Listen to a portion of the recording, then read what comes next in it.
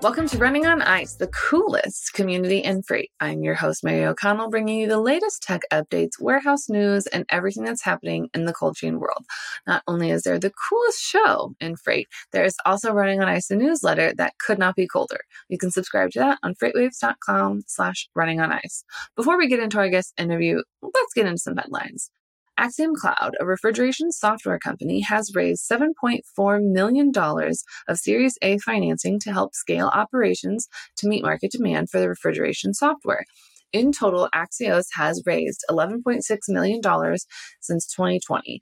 In low-margin businesses like grocery stores and cold storage, refrigeration is basically the whole ballgame for energy, maintenance, uptime, and sustainability. And there's a lot of opportunity for improvement that Axiom is looking to have the answers to. They are a true win-win. Energy costs decrease, sustainability goals become easier to achieve, saving money and the planet. What else could you ask for? Here they grow again. FlexCold, a leader in revolutionizing cold storage warehousing, announced plans to open a second cold storage facility in Charleston, South Carolina. The new facility is planned to be operational by late summer of 2024. The new facility plan for Charleston represents a $50 million total investment and will be strategically located within 30 minutes of the Port of Charleston, offering a significant benefit to its customers and the overall supply chain. Operationally, this facility will support critical import and export businesses, specifically seafood, blast freezing, USDA and FDA inspections, as well as a range of other services. This planned facility will offer more than 30,000 pallet positions of cold storage space. Dolly Parton might soon be coming to your freezer aisle. I know it's not something that you're going to expect to hear very often, but Dolly Parton, the legendary singer, philanthropist, icon, you name it, almost everyone's heard of her, she's recently dabbled into the grocery store world in collaboration with Duncan Hines to make Southern-inspired cake mixes and most recently brownies, cornbread, and biscuits. Up next could be the freezer section. Given that her first set of grocery goods was a massive success, that dream of a Southern dish frozen food product might not be too off. Personally, I would love some Dolly Parton pot roast or chicken and dumplings straight from the freezer that I can heat up. It would be great. Today we are joined by Mitch Mazzaro, Director of Temperature Controlled Solutions at Arrive Logistics. Welcome to the show. Yeah, thank you for having me. I'm kind of excited about this because I feel like this episode bridges the two worlds. So for those who might not know, I also host Check Call, the 3PL and freight brokerage podcast. And we have Running on Ice, obviously the cold storage podcast and show. So this is kind of, we get to bring both worlds together and we get to kind of see how freight brokerage tackles temperature controlled solutions and temperature controlled moves. And for that, I'm very, very excited because it's the best of both worlds. It's truly just going to be the most magical episode there is. So before we get too far into it, why don't you give us a little brief rundown of your background and kind of how Arrive fits within the cold chain space? Sure. I've actually been doing this since 2009. So got a good 12 years or so under my belt. Started another large brokerage, started with Arrive in 2016. So I've seen our growth and been here for a while. And I was tasked exclusively to build out our temperature control division. So trying to figure out how Arrive fits in that space it's ever changing. And we're always trying to keep up with what's happening out in the temperature controlled world. And as we keep getting bigger, how do we keep bringing more solutions to our shippers? How do we keep delivering on time for our customers, everything like that. So reefer is it's, like I said, it's always changing, but it's also, it's exciting. And we keep sort of pushing the envelope when it comes to new solutions for our customers. I like it because there's I spent some fair time in some brokerages myself, and there always seemed to be like one or two that's the guy you go to or gal that you go to that just handles the reefer stuff, the refrigerated stuff. Like, don't mess with it.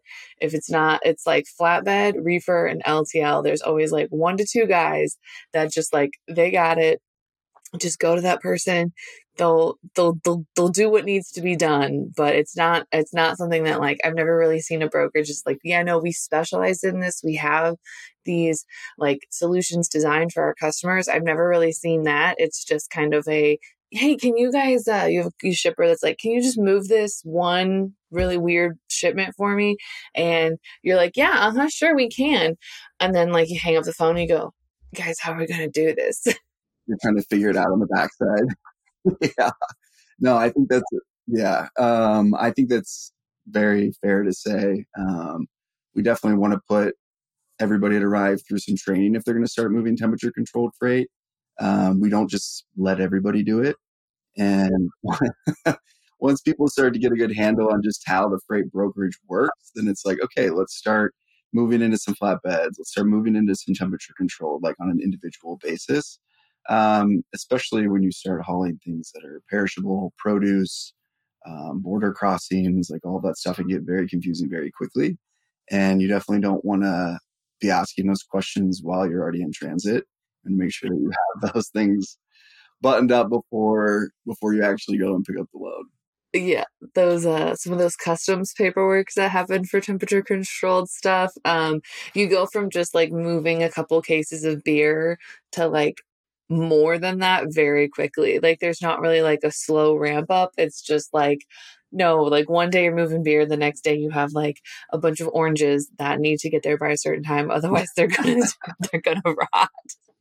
Otherwise, you're like, no thanks. They're not good anymore. You're like, yeah, exactly. It doesn't move the same as dry freight. It's the industry is different. The capacity is different. It's kind of it's its own beast. Like that's why you kind of have to understand. I could not imagine coming in and having to learn transportation, learn how to be a broker, and learn how to do temperature controlled or any of the other specialty stuff right off the bat, because it's so much just to sit there and like understand. Like after a year of working every day in dry van, there's still stuff that I learned that I was like, I'm sorry, what?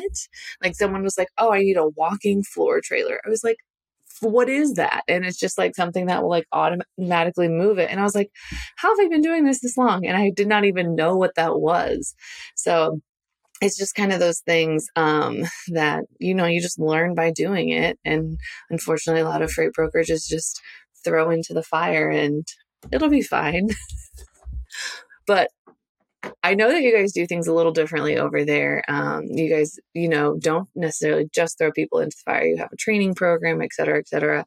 So if it's day one of like, I'm not day one at Arrive. I've been there for a minute. I'm pro at moving dry van freight, but today's day one of temperature controlled freight. What are the top 3 things that like freight brokers need to know when they're starting to work with temperature controlled freight? Like, what are those? Do not pick up the phone until you have these answers. Yeah, I mean, anything you know about dry van freight, just go ahead and throw it out the window because it's probably not relevant. But I would say the biggest things are understanding how the market shifts throughout the time of the year. There's a lot of produce seasonality. You have everything that sort of plays into how capacity is available during that certain time of the year and in that region. And so if you're not paying attention to or even predicting how the market is going to shift or when it's going to shift, then you're going to get stuck with maybe a load that you're not prepared for. You realize that your capacity is no longer there. So I think understanding how produce sort of moves through the country, because that is ultimately going to determine how the markets are going to be affected in those areas. Those produce markets, they go like, it literally is like one day nothing, the next day suddenly Farmer John is ready to harvest, and you have to have trucks there, because if you're a week late, you're gone. Well, the produce isn't going to be good anymore, right? And so it's like when they're in harvest, when they're in season, like you can't miss pickups. You can't roll it to the next day. Like it has to be picked up. It has to be delivered. So I think the produce seasonality of it is definitely huge.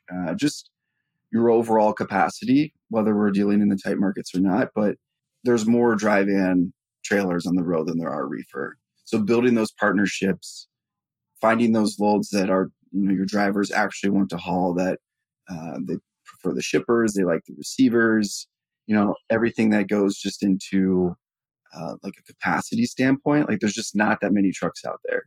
So you have to be smarter with the trucks that are available for you. Building those relationships with dispatchers, building those relationships with drivers are super important. Yeah, and that's one of those where, like, because, there are such fewer amount of refrigerated trucks and those refrigerated carriers that, like, and that world is so, so, so, so small that if you suddenly develop a reputation for being a little shady or, just kind of being difficult to work with, well, suddenly it's going to get a lot harder for you to find some of that capacity. Yeah, it'll start to come back on you a little bit. Yeah, that's definitely one of those where you kind of have to know that everyone will know your business before long. Yeah, I agree.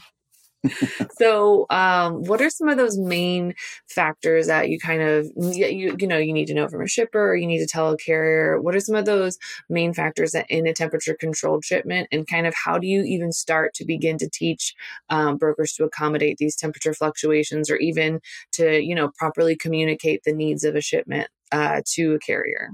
Yeah, I mean, reefer units themselves nowadays are actually pretty smart. They're taking the ambient temperature outside, they're doing the supply air, they're doing the return air. Like they're doing like the actual unit is doing what it needs to do to keep a temperature where it's supposed to be. I think the biggest thing and the biggest problem that people will run into is that in general, a reefer unit is not, it's meant to maintain. So uneducated drivers going into pick up produce, for example, they're not pulping the temperature of the product, right? Like if you're loading 32 degrees product, it should already be at 32 degrees, right? If you're loading it too warm or too cold, it's ultimately going to get rejected at the receiver, right? So how do you protect yourself against things like that? So there's little, basically just like extra steps that need to be done that most people aren't exactly talking about all the time to sort of alleviate some of those pressures and those future problems, where it's like if we just had pulped the product at the shipper, got the temperature, we would have known that it was loaded too warm because they're coming straight in from the fields. It's 100 degrees outside, right? And so we would have avoided a claim at the receiver, and then whose fault is it, right? Like who do we start? Then, everybody starts pushing blame and, the arguments start. But I think that like just showing up with a refrigerated trailer isn't a solution that, like that doesn't mean that you're going to haul the product correctly. So it's like, that's what we're trying to communicate to our internal sales floor is that, yes, we have the load, we're going to pick it up, but here are the additional steps that you need to make sure that you're checking so that we do successfully deliver the load. I like that because, personally, I loved it when temperature controlled freight went wrong, not for the claims purpose and not for the shippers, but because of the stories and the pictures that would come from it. So some of the stuff like you mentioned, even just like knowing what the temperature is when you go to pick it up, that can save so much headache. That can save months of back and forth with emails and trying to figure out like in the claims process, should something happen, that saves so much time with that. The most memorable one that I had was it was supposed to be that I saw was there was supposed to be like just refrigerated chicken. It was supposed to be fresh. It wasn't supposed to be frozen, but somehow it had gotten frozen in transit and they didn't know exactly if it was the reefer unit or what temperature it was when, like you said, when they picked it up. But they were like, they sent us the picture of the chicken and they were like, it's like this, but frozen. And then they stuck a pitchfork in it and you just saw the pitchfork like hanging out the side of the frozen block of chicken. And I was like, okay, yeah, that's one way to definitely convey to me that it's frozen. Yeah. So I I've don't love actually that had, for the claims, but I love the stories. yeah, I've seen some stories over the last 12 years. It's been just when you think that you've seen it all, it's like, nope, here's another one for you. Yeah, there's always one out there. I mean, yeah, sure, melted ice cream, melted popsicles on a trailer. That's kind of rookie stuff, but it still warms the heart a little bit. Definitely does not warm the bank account or the claims department. Claims departments everywhere are like, just make sure the temperature's correct. Yeah, exactly.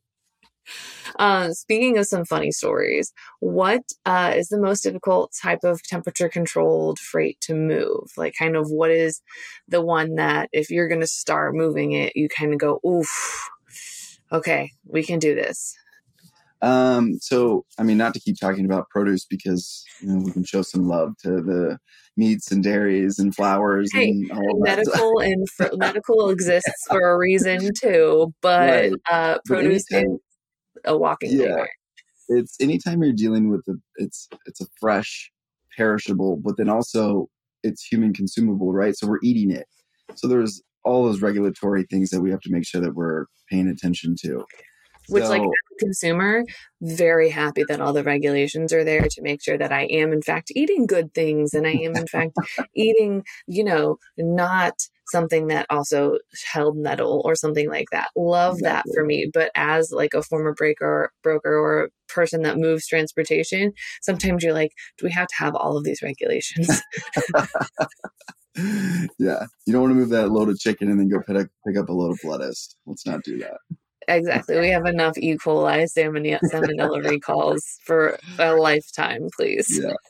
So I would say it's produce because that's also, I mean, historically, that's also known for your mixer loads where you're doing 3 pickups in California. They're all different commodities at all different temperatures. How do you make sure that it's safe to transport those different types of commodities, not only together, but what temperature are you hauling it for? And then shooting across country, going through summer months, making sure that everything's okay until you make it to your final delivery. So I would say produce is probably the most difficult to manage. But that's actually in the reefer space. That's where I got my start. So it's not like scary to me at all. It's kind of like what you said earlier, you're just kind of thrown into it and you're like, we'll figure it out. So it is like, it even comes down to certain commodities can't be loaded next to other types of commodities because they let off a certain gas that'll over ripen the other one. I mean, it's like this whole I wish there was like a quick guide to it, but there's not. I mean, it's just what it basically comes down to is a gut check. Like after being in the industry for a while, it's like, this doesn't sound right. Like we need to double check on this part of it because I don't think this can happen.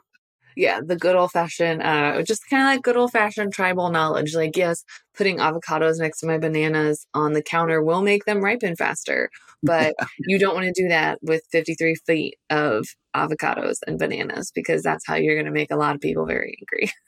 Exactly. But it's just also like until you take a step back and like really kind of, look at everything, you don't even think about any of that. You're just like, oh, produce moves. Like it just moves. It gets there. But I just go to how the does it grocery get store there? and I buy what I want. Exactly. And like, oh, that's weird that, like all the bananas happen to look bad at the grocery store today. Like, that's weird. But no, turns out there's a bigger story to it.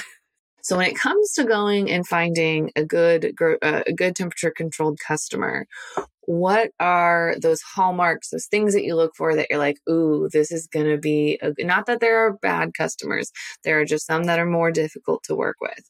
So what's like the hallmark of like a good temperature controlled customer that like when you get like the information from sales or when you get a lead from somebody that you're like, ooh, I actually really am excited for this one. I think that just the freight world in general has made a massive shift on how do we become a shipper of choice? Like how do we become like how do we want drivers they want to come pick up at our facility? And so I think those are also the type of shippers that we're looking for to partner with. But also it's like every shipper has, their list, like we need X, Y, and Z in order to successfully perform our duties as well. So I think being dynamic enough to work with different shippers and be like, okay, you need drop trailers, you need storage trailers, you need loading times at this or whatever, whatever it is to make their business run as efficient as possible is what we're looking for. And it's mostly just a partner. It's like you have problems with packaging. We understand that, we're here for you. We have problems with trucking. They understand that, they're here for us. It's a conversation back and forth. It's not just you didn't deliver on time, so keep it. It's like, well, we just went through a massive ice storm. It's like things happen on the road, things happen in the fields, and it's just the communication between the two that we're really looking for. Because like it does happen, and so we want to make sure that we're supporting all sides of the business. And drivers aren't robots. We also have to be taking like what they can perform and how they can deliver the load. And I think sometimes shippers and receivers and even brokers might take it for granted where it's just like, you know, this didn't happen. It's like that's the end of the conversation, and it doesn't have to be, that cut and dry. Obviously, we want to perform at a high caliber. We want to make sure that the shippers that we are partnering with, if they're going into these large retail facilities and food service facilities, that we are supporting them and making them look good, because they could potentially be getting chargebacks. They're scored not just on the quality of their product, but also on how their on time percentages. So we want to make sure that we're paying attention to all that stuff when we're partnering with new customers. I like it. I kind of feel like shippers are now in a different place than they were maybe 10 years ago. They kind of have to like care, and they kind of have to be better, because everyone else has, sort of like the shipper of choice awards, is kind of cheesy as they are. And sometimes you're like, how do you really become a shipper of choice somewhere? But, those awards, while they may seem silly to somebody else, like that's automatically an easier sell to like, if I'm going to get a driver, well, there's a pretty good chance that you'll be able to use the bathroom at this shipper, or they're not going to leave you and make you wait 4 hours to get loaded. And that's the little stuff that, especially in the realm of temperature controlled freight, if you have a bad shipper or a bad receiver, that's a really easy way to immediately jack up some of those transportation costs, because nobody's going to want to go there without making sure that they're going to get paid well to go there and put up with all of that. Exactly. Yeah. I feel like most conversations that I have with customers nowadays is, how do I become a shipper of choice? And it's great to start hearing that, because yes, when I started, 12 years ago, though, that was not the conversation that it was you will come here at this time, and if you're a minute late, we will laugh as the guard shack like closes the gate in front of you. Exactly. So I personally am glad that, the industry has seen the need to get some change, and that, it gets better, because, that was not sustainable in any way, shape, or form. Just, being mean to everybody for the sake of, rules for rules. But we are almost out of time, but there is a question that we have brought over to this side of the world, to the temperature controlled world, that everyone that comes on the show has to ask. And it's a spicy one. Are you ready for it? I'm ready. Is cereal soup? Short answer, I don't think so. Okay. Cereal itself is dry. I think it's more like the soup aspect might come into like how it's prepared and how most people would eat cereal. Okay. But I would go with cereal as being dry. Also, the way that I eat cereal, I put like the smallest amount of milk in it, because I hate when it gets soggy. Yes. I actually discovered that once upon a time back in college, they had soft serve that worked in the morning. So I would get soft serve, vanilla soft serve, and then put my cereal on it, because then you can still have cereal and milk, but the cereal doesn't get soggy. It's a game changer. I'm not going to lie. There you go. Ice cream is my favorite, so I'm down for that. Yeah, it's wonderful. It's magical. But again, I also am not a big milk and cereal person. I think I will actually put milk in my cereal bowl 3 times a year, and I don't eat cereal that often. So like, I'm not a big milk and cereal kind of gal. I'm just a normal cereal kind of gal. So if anyone wants to slide into those DMs, take on your hot cereal take, or, get the 411 on how to get temperature controlled freight in their brokerage, where can they find you guys? Yeah. Easiest place to find me would be LinkedIn, or going to our website at arrivelogistics.com. Okay. You guys heard it here first. That is how you handle temperature controlled freight in your brokerage. I'm very excited. We got to finally do my personal crossover episode. And thank you so much for coming on the show. Yeah. Thank you for having me. It was fun. You can catch other episodes of Running on Ice right here on FreightWaves TV, YouTube, or anywhere you get your podcasts like Apple Podcasts and Spotify. Need more Running on Ice news? Subscribe to the newsletter on freightwaves.com/runningonIce. See you on the internet.